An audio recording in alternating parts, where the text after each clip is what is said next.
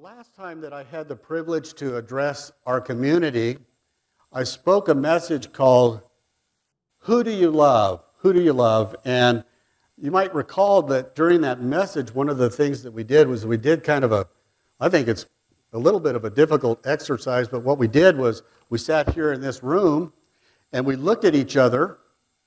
And as we looked at each other around the room and kind of gazed into each other's eyes, one of the things that we wanted to remember as we looked at each other was the person that you were looking at is an eternal being created by God,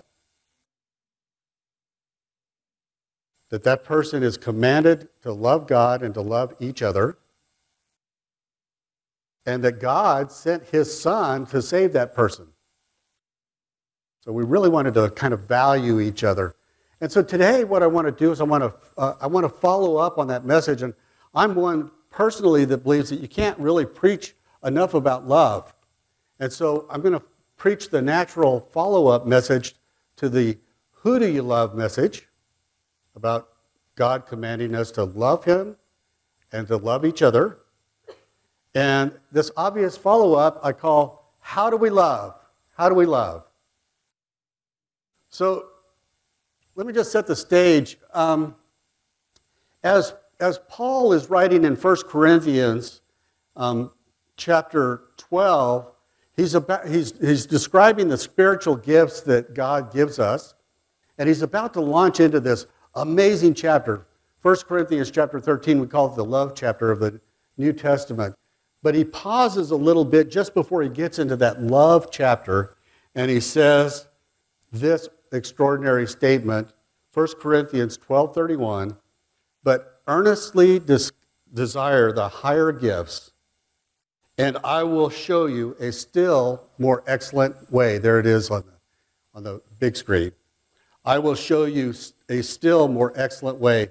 I believe that what Paul is referring to is he's getting ready to launch into this treatise on love, and he's saying, you know what? Our excellent way is that we walk in love. This is the more excellent way. We walk in love. We walk in love. And my prayer as a community here that we call Generations Church is that we begin to walk in that still more excellent way that Paul is kind of exhorting us to here. So let's before we get started, let's just pray into that, can we? Well, Lord, I just thank you for this community that we call Generations Church, this body, your expression, Father. I thank you, Lord God, that as I speak today, Father God, that you would help me speak your truth and your truth only, Father, that the truth be received by your people, Father God, that we walk and that we have a desire to walk as we leave this place in your more excellent way, that is, loving each other the way that you have called us to love. In Jesus' name, amen. Amen. So, before we get started in the scriptures that we're going to use this morning, I want to tell a little bit of a story. Back a few years ago, I had a situation where I had, I guess, a gallbladder attack, and so the doctors did surgery. They removed my gallbladder laparoscopically. Everything was cool. It was great, like no problem. As a matter of fact, I felt so good that a week later, Marietta and I were taking ballroom dance classes at the time. A week later, we were getting ready to go to our ballroom dance class. I felt good. But as we were preparing to go, I began to really get sick. I mean, really feel bad.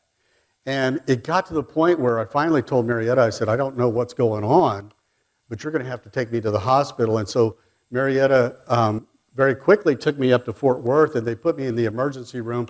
And by the time I got to the emergency room, I have to tell you, brothers and sisters, I was one sick puppy. I was not a happy camper. I have never felt pain the way that I was feeling pain when I went into that emergency room. I was gray. I believe I was in shock. I was sweating profusely. Just sweat from every pore of my body. And so the doctors took me into the emergency room, and they began to administer morphine. Well, every time they would give me a dose of morphine for the pain, I would go from what I thought was the worst pain that I have ever felt to even worse pain with the morphine on board. What they didn't understand is that when they had removed my gallbladder, they'd left a stone behind in my bile duct and in my liver, and every time they were administering morphine, it would cause that sphincter muscle to begin to spasm, and I would just go off the charts. And this is the one time in my life where, as I laid there and I was experiencing that pain, I was literally praying to God. I said, God, I'm ready to go see Jesus. I mean, that's how bad it was. This is the one time. I can't describe the pain. And Marietta knew something was wrong. She finally ran to the doctors and said, every time you give him morphine, he's off the charts. What's going on? And so they changed my medication to, I think, Dilaudid, I believe. And I was finally able to get some relief from the pain. And I laid down on that gurney.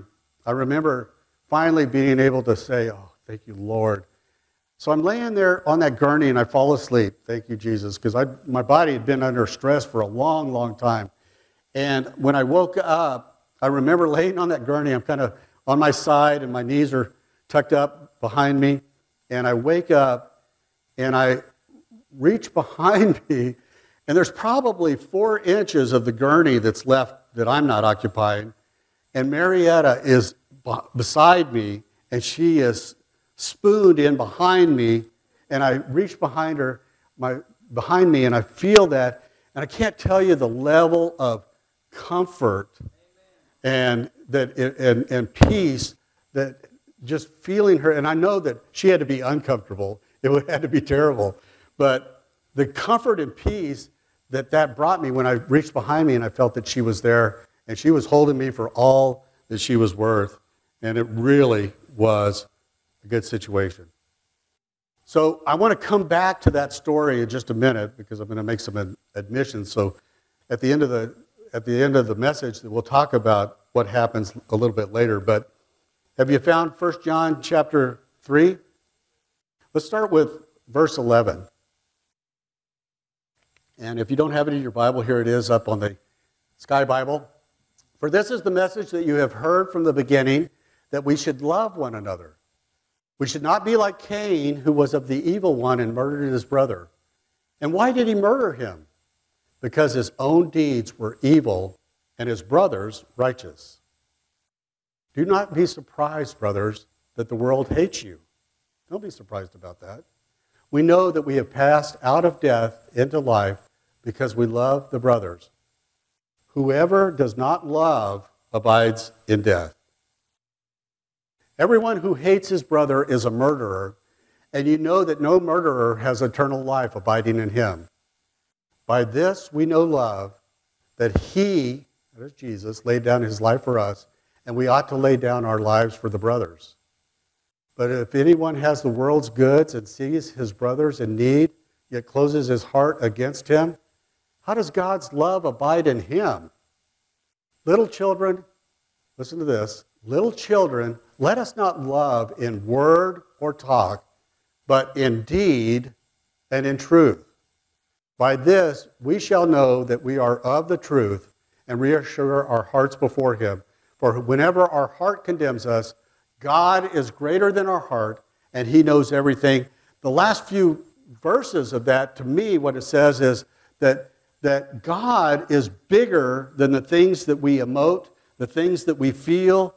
He's bigger than our emotions. God is bigger than all of that. And then I really want to kind of hone in on this one verse 18 that says, little children, let us not love in word or talk, but in deed and in truth. Now that word deed in the Greek is ergon, and in almost every other place in the New Testament, the way that word is translated is works. So what John is telling us here is that our love is supposed to be an actionable, intentional love.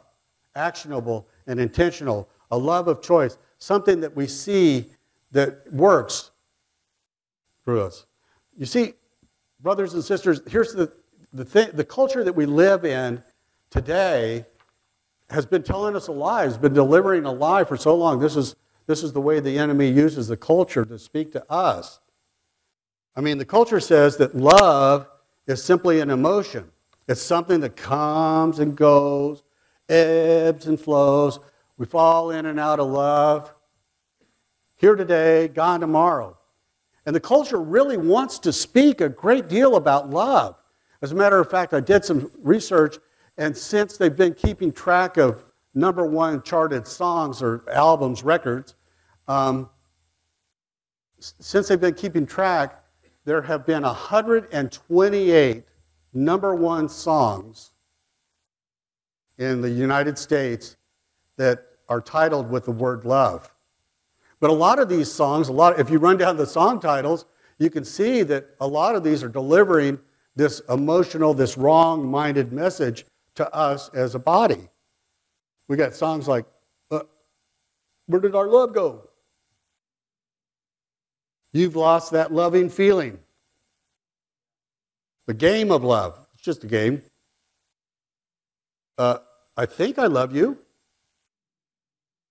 Fallen in love. We got the love roller coaster. Up and down. Here's a guy. I want to know what love is. Can't help but falling in love. In 2010, Eminem went to number one with a song, and this really speaks to our culture. The song was Love the Way You Lie. Love the Way You Lie. Don't like it. And then in 2016, Justin Bieber charted at number one with the song Love Yourself. So, that's culturally true, isn't it? Love yourself. I think that just according to what I read anyway, Justin Bieber has now become a Christian, so I'm hoping he's going to chart now with things like love God, love each other, love your neighbor. That'd be some good number one hits, wouldn't it? So anyway, so we have this culture that tells us that love is an emotion, and what this does for us, or does to us, I should say, not for us, but really to us, is it really gets us in trouble, because then we have families where the kids unfortunately hear things like, Daddy doesn't love Mommy anymore, but I'm going to love you always. Well, how's that fit? There's no way that a kid can understand the dichotomy of that statement, right? The culture does not understand that we as Christians are commanded to love. We're commanded to love. And if it's commanded by God for us to love, then it's certainly something that we can do. And it's something that we show in terms of action and intentionality backed up by truth. And brothers and sisters, don't get me wrong, because I am not saying that there's not an emotional component to love.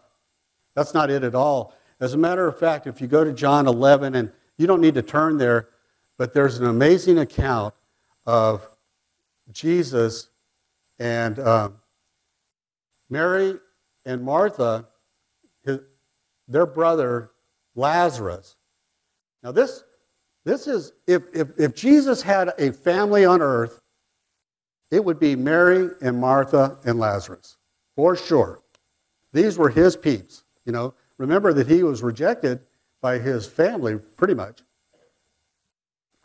But in John 11, Mary and Martha send a word to Jesus, and the word that they send him, and this blows me away, this statement, but they say, Jesus, the one whom you love, is sick.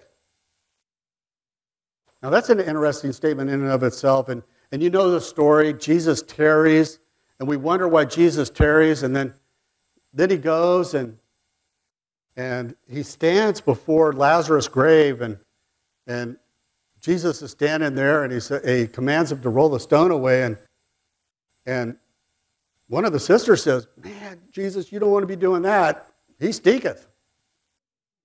He stinketh," according to the New King or the King James version. But as Jesus is standing there before Lazarus' grave, one of the things that it's recorded that he does, and this is everybody's favorite Sunday school scripture, Jesus wept, because we can memorize that really easily.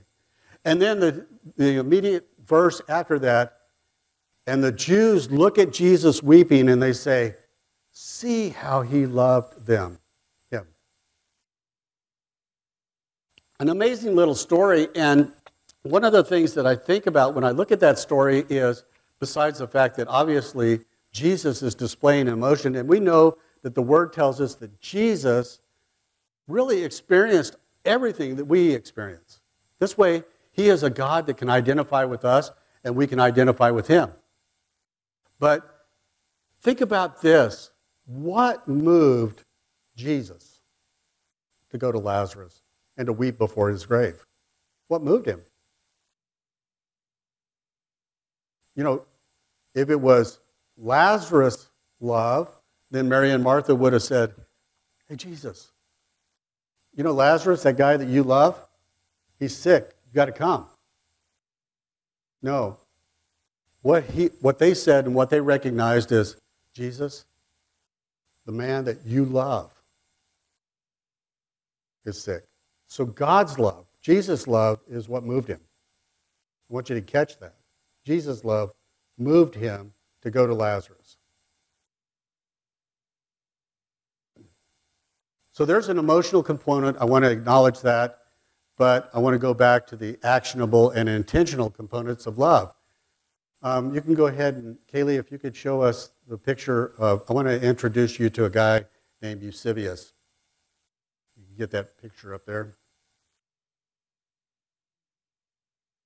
There he is. This is Eusebius of Caesarea. Caesarea was a major city in the Roman Empire in the 4th century. And early in the 4th century, Caesarea, one of the largest cities, was not only attacked by hordes of invaders, but almost immediately after that, they went through a really bad famine. And Eusebius was a historian that lived in the city. And after the famine, Caesarea was really going through it. After the famine, almost immediately, there developed a plague. Plague was bad. As a matter of fact, Eusebius records that all of the Roman inhabitants of Caesarea were fleeing the city to get away from the plague. And this is what he says. This is a quote from his account of what then happened. He says, all day long, some of them, that is the Christians, tended to the dying and to their burial, countless numbers with no one to care for them. Other Christians gathered together from all parts of the city a multitude of those withered from famine and distributed bread to them all. This is Eusebius saying the Romans are running away and the Christians are running into the midst of a famine and a plague because they know that they're commanded to love. It so affected them that here's what he continued to write. The Christians' deeds were on everyone's lips, and they glorified the God of the Christians. Such actions convinced them that they alone were pious and truly reverent to God. The actions of those Christians were convincing these Roman pagans that, man, look at these guys. Those are the guys that have the right idea about God. They understand who God is. It was a testimony. A few decades after Eusebius lived in Caesarea, there arose an emperor of Rome. You can go ahead and put Julian the emperor up there. Good-looking guy here. There's Julian the emperor of Rome. He lived a few decades after Eusebius. He's also called, I really like this, Julian the apostate. Julian was the last truly pagan emperor of Rome. This guy had every interest in being pagan. He was invested in the pagan religions of Rome. So what he was invested in, he wanted to reassure that Rome remained a religious, pagan city. And so he wanted, and he was well aware of what was going on with the Christians at the time of Rome, but he wrote to his priest, and here's what Julian the Apostate wrote to the pagan priest that lived in Rome at the time. It says, when it came about that the poor were neglected and overlooked by the pagan priest, then I think the impious Galileans, that is the Christians, they called them Galileans, the impious Galileans observed this fact and devoted themselves to philanthropy. They, the Christians, support not only their poor, but ours as well, and all people see that our people lack aid from us. The Christian testimony, the Christian assistance during that period of time was so great that this guy that was invested in the pagan religion wanted the pagan priest to do exactly what the Christians were doing at the time because he knew the power of that testimony. He failed. He failed. There's no way that a multi-deity pagan structure could ever do what we are able to do as brothers and sisters in Christ. It just can't happen. Amen? Amen? You can go ahead and take that down, Kaylee. During the past 2 weeks, we've been blessed to hear from this very platform some excellent messages about how we, the body of Christ, our community called Generation Church, how we can reach into the broader community that we call Granbury and Hood County. We talked about a couple of weeks ago, Pastor Laura, our children's pastor, talked about how we can sow good God kingdom seeds out there in the community. And then last week we heard from Pastor Allen from this same platform, and he talked about how we can be, as a body, generous to others, and that can be a testimony to our community.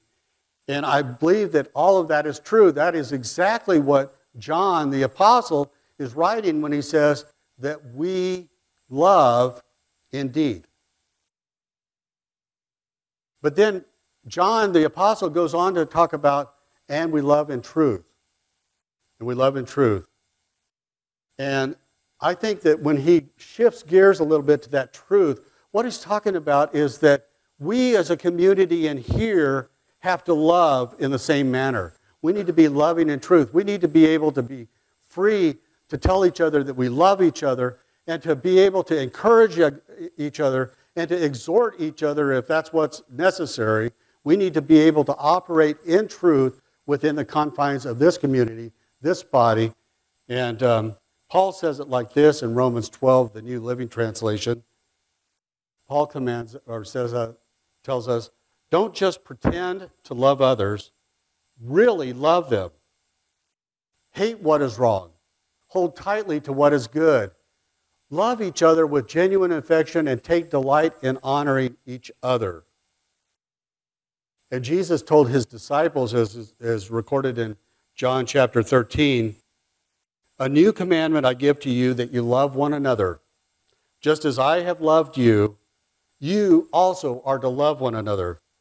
By this, all people will know that you are my disciples, if you have love for one another. So my challenge is this, brothers and sisters, that we love each other in such a way in deed, yes, in here, but also in truth. In other words, we understand that it's okay for us to have differences with each other, but we don't do it the way that the world does it. You know, the culture has introduced this social media concept, and I tell you, every little thing is totally aired out in public. We ought not be like that. You know? The way that we operate with each other is if we have aught with a brother, we're commanded in Matthew 18, we go to each other, and it's a one-on-one until we get things straightened out. And we do that in terms of forgiveness and grace and peace and humility.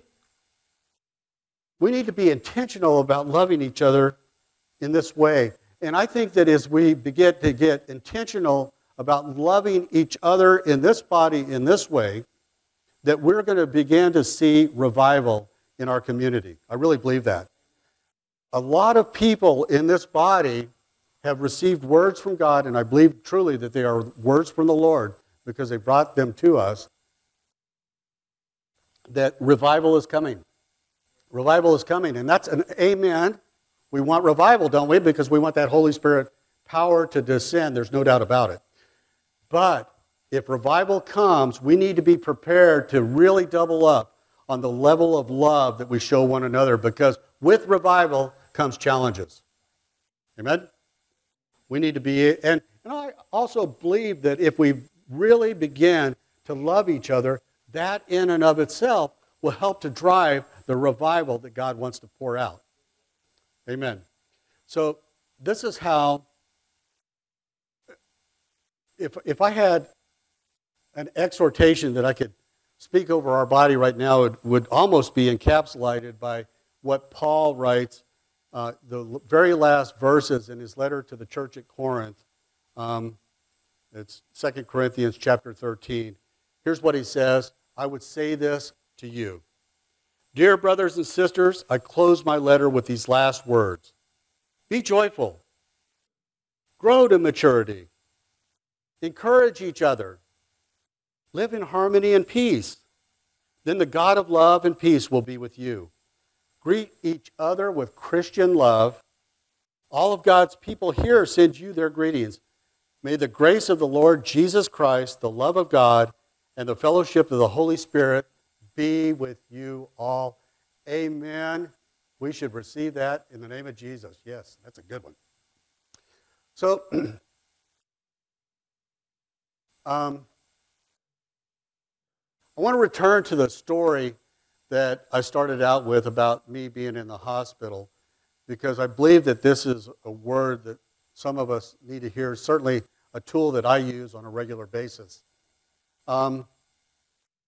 I hold that story that I told you about waking up with Marietta on the gurney behind me and recognizing that here is a woman that loves me. I hold it very closely.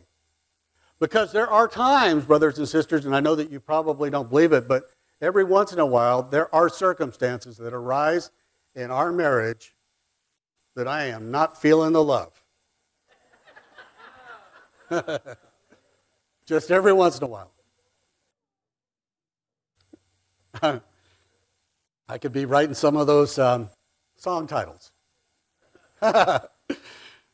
So, I mean, and it's really rare, but it does happen. I mean, these circumstances arise, and I'm like,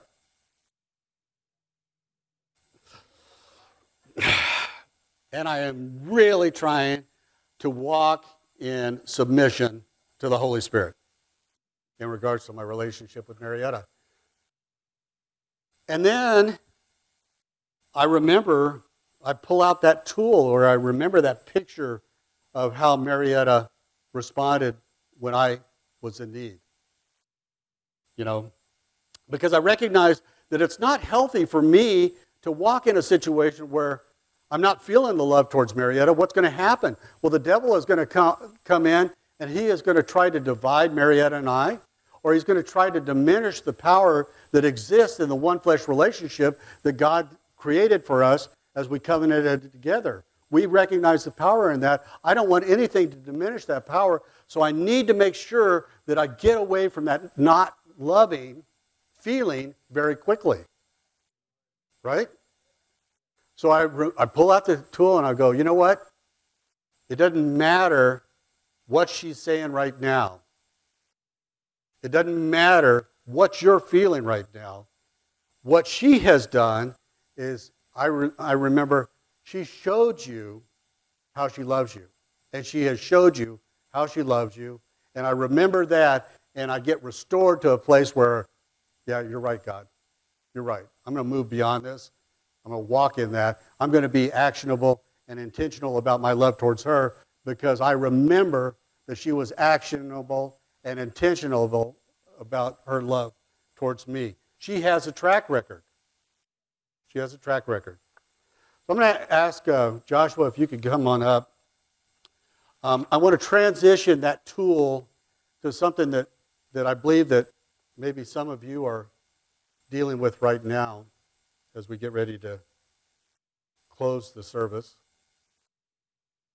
We're in the middle of a season where we're beginning to celebrate the birth of our Lord and Savior, the Messiah, Christ Jesus. And it's a wonderful time for us. Thank you, Lord. And on our Christmas cards, we see these words all the time.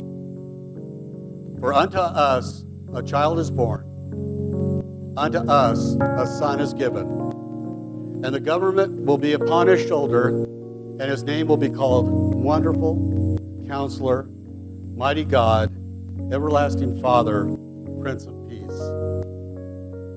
It's from Isaiah 9, verse 6. And we read these words, and I really believe that sometimes we really miss the power of these words.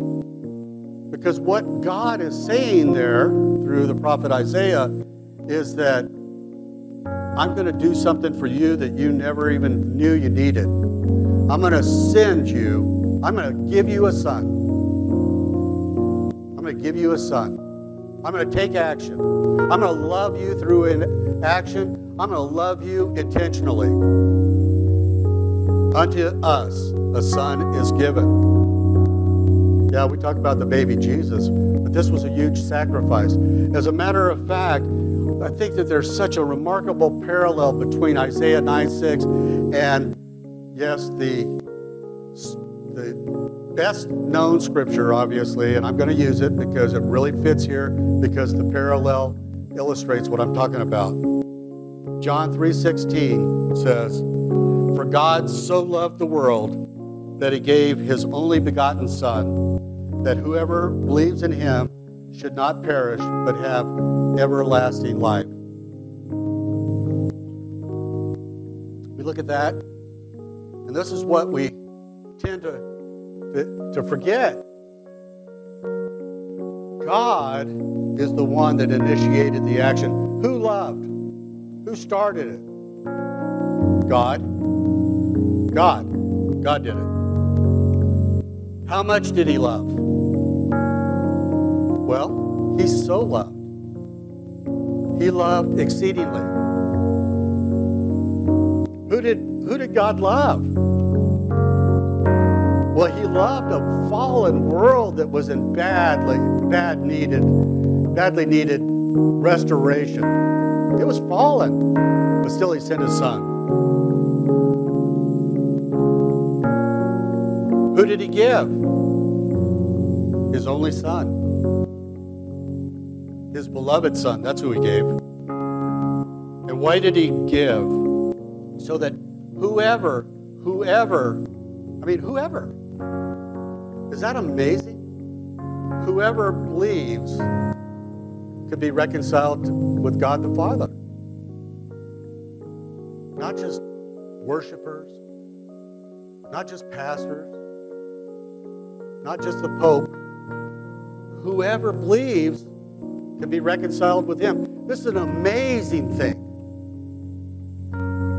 We're going to go ahead and sing that song, Noel. If Leah and the rest of the worship team could come up. And as we sing it, I want you to sing it from the perspective that we have a God that loved us in a way that was intentional. We have a God that loved us and took action to show us his love. He didn't just say it. And I think that if you're in a place right now where maybe you're not feeling that God loves you much this season, or maybe you're in a place where you're not really feeling the love for God. Really? Whoa. Either one of those things, it doesn't matter, because what we're going to do is we're going to sing about the fact that God took action. He did something for you when you weren't asking for it. He did the only thing that he could do, the most precious gift that he could give. He did. That's what he did.